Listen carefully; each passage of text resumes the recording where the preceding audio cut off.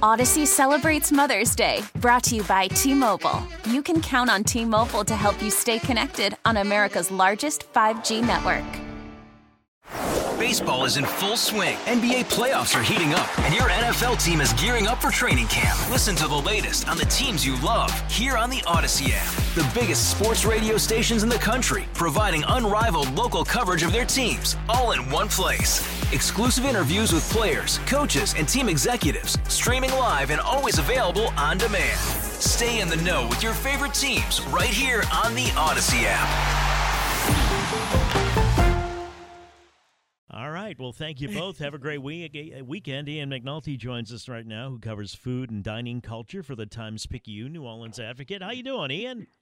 Well, I've got pho on my mind now, that's for sure. Yeah, I've never heard it, and I'm not trying to criticize Courtney, but I'd never heard it referred to as pho before. Well, when I was learning about Vietnamese food, people who run Vietnamese restaurants very patiently would coach it a little bit and say, think about the way you say foot, and it's sort of like that, pho, like that. Okay. But if you order pho, they're going to know what you're talking about, and it's not too so early actually for it. pronounced. It's actually pronounced pho. Pho, that's right. Yes. Really? That's how I've heard it from people who speak Vietnamese first. So situations where when you pronounce it accurately, because so many people mispronounce it, they think you're wrong. Remember, we got into that thing about, is it Mosca's or Mosca's Yes, restaurants exactly. over there in the West Bank? Yeah, that's right. But it's good. That soup is good, and it's never too early. If you look around, a lot of Vietnamese restaurants, the traditional ones, they open in the morning hours because, traditionally speaking, pho is something that people would eat in the morning. It's the breakfast dish. So, and I've done that quite a few times. If you soup for breakfast that doesn't ring quite right for if you're expecting a big plate of eggs and bacon and toast, but I'm telling you, a big bowl of warm, nourishing soup, especially on a cold morning, it gets you going. Of course, I'll have gumbo for breakfast too, so don't take that for what it's worth. Somebody texted in, back in New Orleans in the 80s, there was a restaurant called Visco's. Is it still around? I remember Visco's, but I don't think it's still around, is it?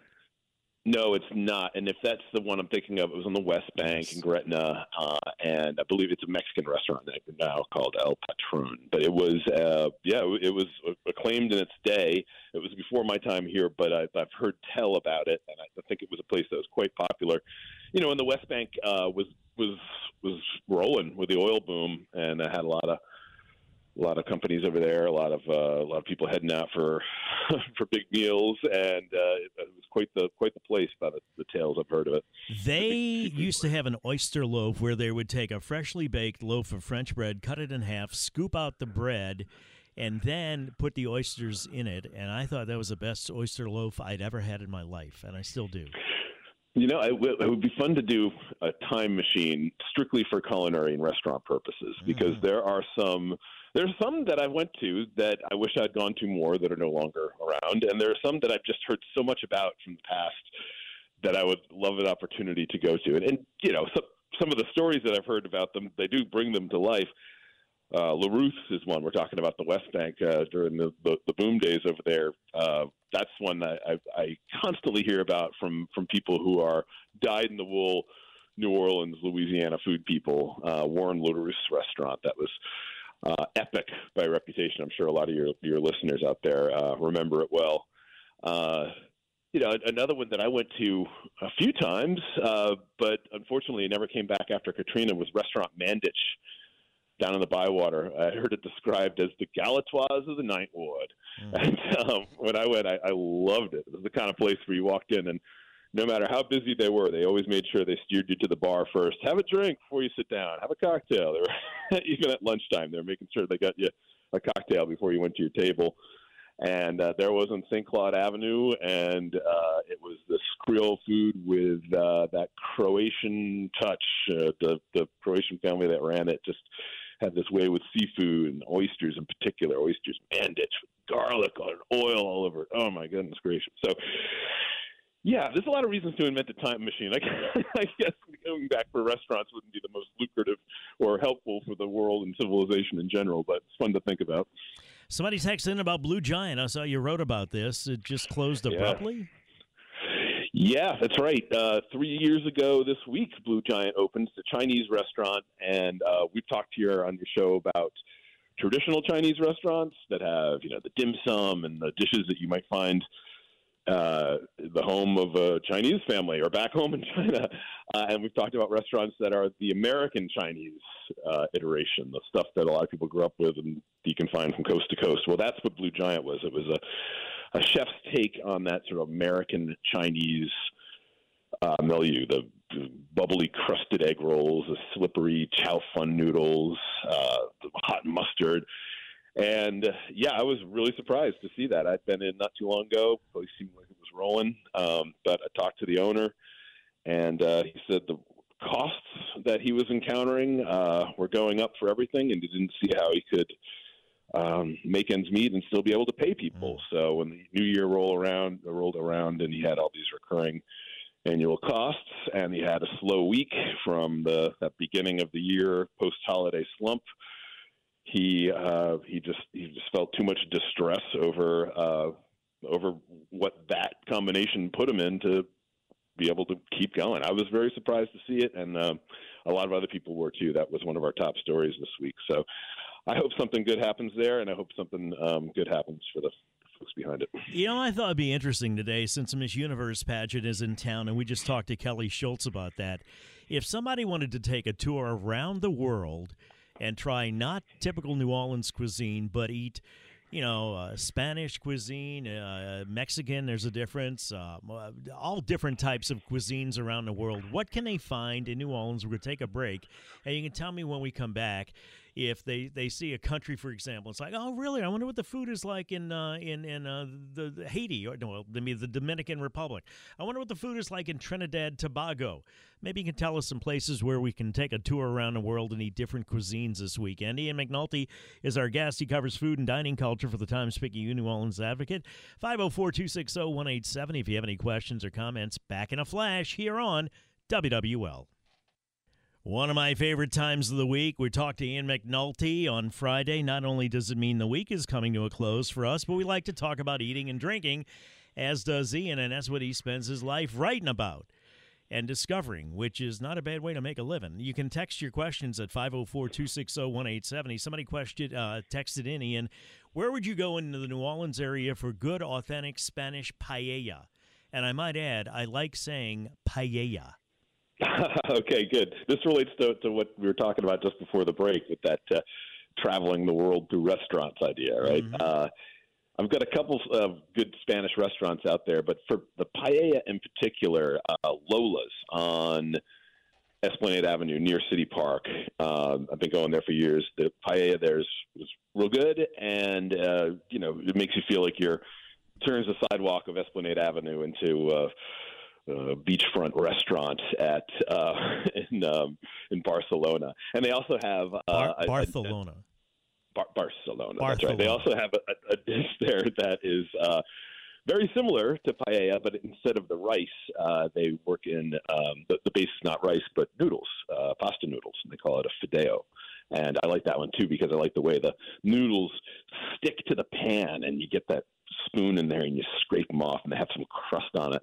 But the other one I wanted to mention is another restaurant across town on Prytania Street, uptown, Costera, and they do a great paella there. And a lot of the thing with paella is it's best served the bigger the portion, the better the paella, I think. So if you go with 2 people, split one. Go with 4 people, split a bigger one. That idea.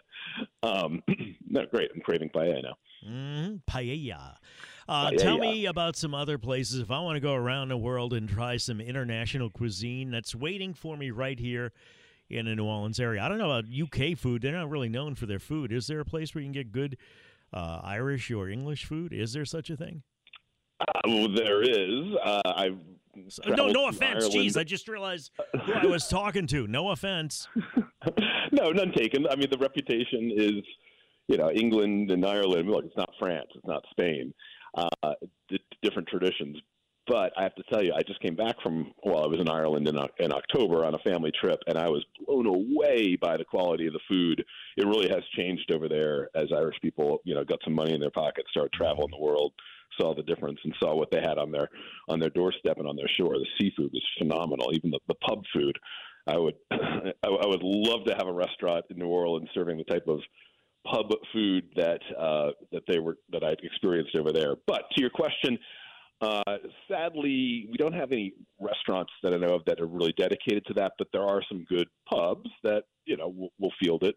Finn McCool's, one of my hangouts. You have a couple pints of Guinness and some fish and chips, and you're getting right there in it. But to your point about traveling the world, before the break, you made reference to a Haitian restaurant, a Dominican restaurant. I have one of each of those for you. Okay. There's a restaurant in Treme called Fritai. Fairly new place, opened during the pandemic. This young chef, Charlie Pierre, opened it up. It's on Basin Street, and if you go there, you are going to taste the food of Haiti, and you're going to see how closely it relates to the food of New Orleans and Louisiana. It's this shared idea of Creole that flows between it.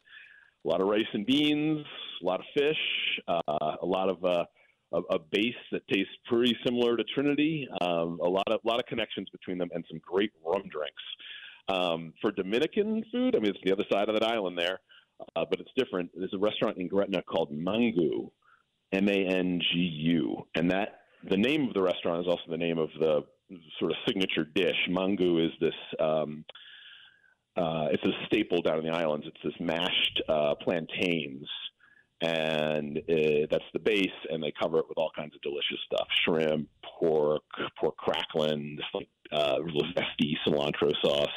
So yeah, there's your island trip right there. But really, spin the globe. I love this. Spin the globe and see where it lands. Just this week, I went to an African restaurant, a new place called Dakar Nola. Dakar being of Senegal, and the chef there is doing something quite different. The chef Serene Mbe, he has created a restaurant that's based on the food that he knows from Senegal, his homeland, but through the lens of this really high-end culinary journey that he's been on in the United States. He's cooked at Michelin star restaurants. He's cooked at Commander's Palace. And so when you're going there, it's this blend of some of the influences of really his home, the home he grew up in, his mother's cooking, and the presentations and attention to technique and style that he learned earning his chops at these high-end restaurants. It's quite an interesting experience. You go to Dakar Nola, it's one seating per night. Everyone starts the meal at the same time. The chef comes out and talks about the dishes and their influences. That's kind of cool. Yeah, it is. You start off having some tea together. They pass around this basin. You wash your hands because you're going to eat the first course with your hands, and on it goes through this multi-course meal. And it was revelatory. I mean, these are some flavors I'd never had before. Others tasted very familiar. He's using a lot of local ingredients. At Dakar Nola, very different, interesting, and an experience. I mean, you don't go there for a quick meal on your way to the show. You go there, and that is the show. That is your evening. Yeah, that's awesome. BYOB right now, but look it up. Dakar Nola. I just ate there this week. It's on my mind and still tingling the taste buds. While we're in Africa, Addis Nola is doing great Ethiopian food over on Bayou Road, just off Broad. They moved recently. They used to be at Tulane and Broad near the courthouse. Now they have a much larger, just really splendid location on Bayou Road. And you walk in, and it's the decor, the music, everything. It just takes you to Africa. It's like the colors of the landscape on the walls and the way the seating and the lighting is designed. The bar works in some African and Ethiopian in particular flavors into the cocktails.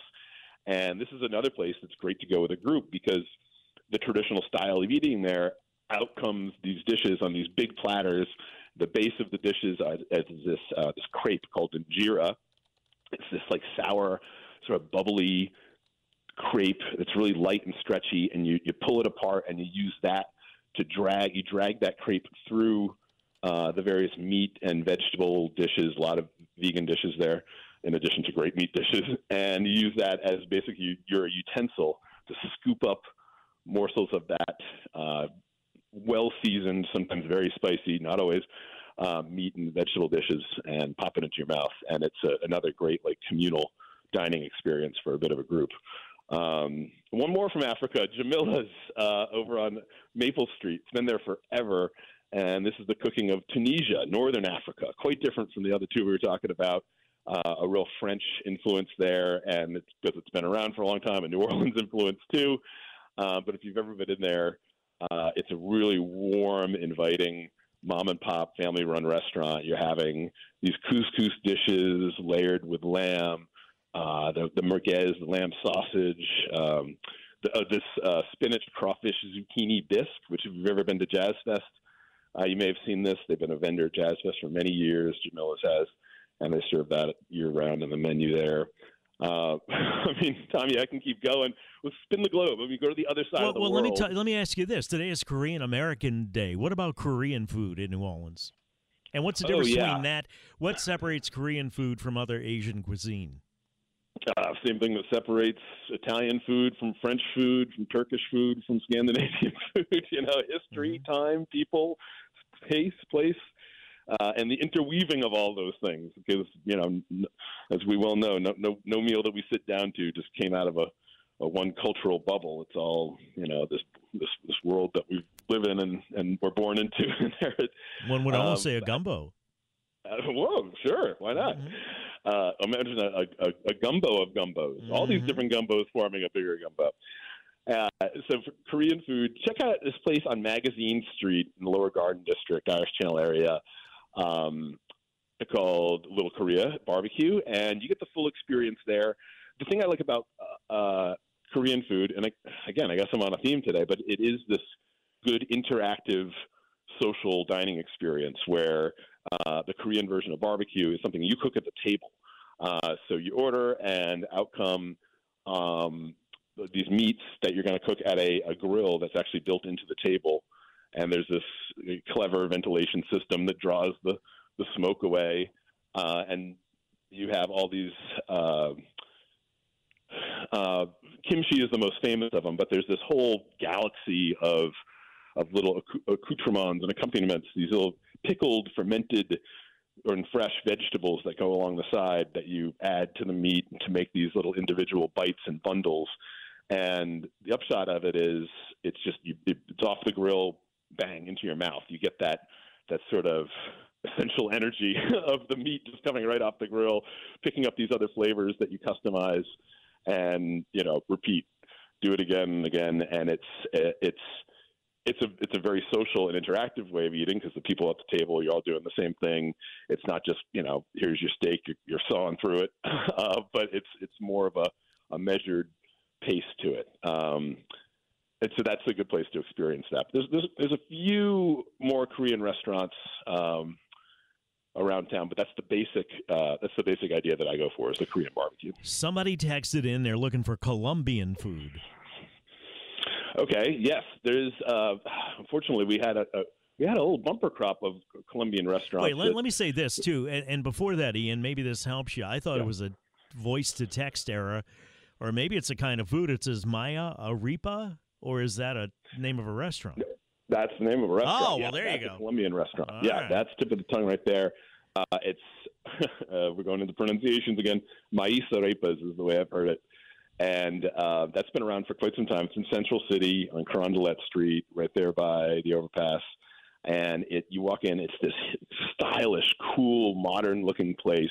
And arepas are the basis of the menu. These are these discs, these small savory cakes that are about the size of your palm. They're made out of cornmeal, and they're griddle crisp. And what they do is they cut them open and they stuff them with all kinds of stuff, like grilled steak, this garlicky chimichurri-like sauce, avocado, creamy sauces, pickled onions, shrimp, all these different configurations that go into it. The thing about Colombian restaurants, and I've been to Colombia once, and so this is what I look for when I go to a Colombian restaurant in the States, is the meat. The way that Texans are proud of their steak, that's the way that the Colombians feel about their meat, from what I appreciate about it. And they can put out these platters that are just these one-plate feasts of meat. Like, it'll be a steak, it'll be a big thing of crackling, it'll be pork sausage, all together, with some vegetables on the side, of course, to keep up appearances. But that's the way I've eaten in Colombia, and that's the way you can find platters like that here in New Orleans. Maíz Arepas is a good one. There's another one on Vets in Metairie, a little tiny place called Mi Colombia. It's just not too far from Martin Wine Cellar, between Martin Wine Cellar and Dorniacs on Vets there, and that's again, if this is a wonderful exercise, because for people who are always curious about the cuisine in another country, you can go to these restaurants and discover it. And if you've traveled to some of these other countries, you can kind of relive it a little bit by going back just for the span of a meal. I mean, that's how I feel when I went to Colombia 17 years ago. But when I go to these restaurants, I feel like I'm back there again, mispronouncing everything, but having my fill and having a good time. Somebody texted in about Scandinavian food. I don't even know what that would be like. I know I went to and forgive me for saying this, the Scandinavian restaurant, I think, whatever it is in Disney, in Epcot, and even the beer tasted like fish. There was a lot of fish. I know that. What about Scandinavian food? I don't know that we have a Scandinavian restaurant in New Orleans. Mostly what I know about it is from coverage of other places, but it's think about where it is, far northern, a lot of seafood, but a lot of traditional methods to keep food around through the long, cold winter. All these things that come out of traditions from age-old times are part of the traditional cuisine. We have it here in Louisiana. Scandinavian food's been in the news recently because one of the most acclaimed restaurants in the world, this restaurant called Noma, not to be confused with our Museum of Art here in City Park, announced that they're going to be closing down soon, even though it's wildly successful and has all the acclaim that a high-end restaurant possibly could, because the chef doesn't feel like he can keep the show going in a fair way. And so that's been causing a lot of hand-wringing in the national, international food media about what's the future of fine dining. But that restaurant that we're talking about is a very special case of ultra-fine, elite dining, you might say, that doesn't really interplay with what we consider fine dining and what we know and love as fine dining here in New Orleans. But it is in the news that maybe something that's tickling people's interest in Scandinavian food. However, in New Orleans, I have yet to find Scandinavian influences running next to our gumbo and etouffee. Now that we've toured the world, we'll wrap it up. Somebody texted in, Ian, looking for a fun place to celebrate my birthday today. Any suggestions? Yeah. Well, we talked about a few of them. I still have Costera on my mind, thanks to that paella reference. And that's a fun place. Again, I guess I'm stuck on the social theme, but if it's your birthday, do it up. That's a place where you go, just don't order appetizer, entree, dessert, but order a bunch of things off the menu, fill the table up, tapas style, and share. That's real good. Check out Jack Rose. This is a restaurant in the Pontchartrain Hotel, and I love this place for celebrations. You walk in and it's a party. It's the old Caribbean room people will remember from back in the day, but Jack Rose is quite different. They've done it up in this it looks like an old mansion where the grandkids have inherited it and thrown a rave or something. I mean, it's kind of wild on the inside. It's colorful. The food is great. Chef Brian Landry's been directed a great show over there of modern Creole food that's kind of built for celebrations. Great brunch spot too. And while you're there, you can keep the night rolling. I always love to do, especially if it's a birthday or a special event, kind of a 1-2 punch. Dinner and let's have dinner and then.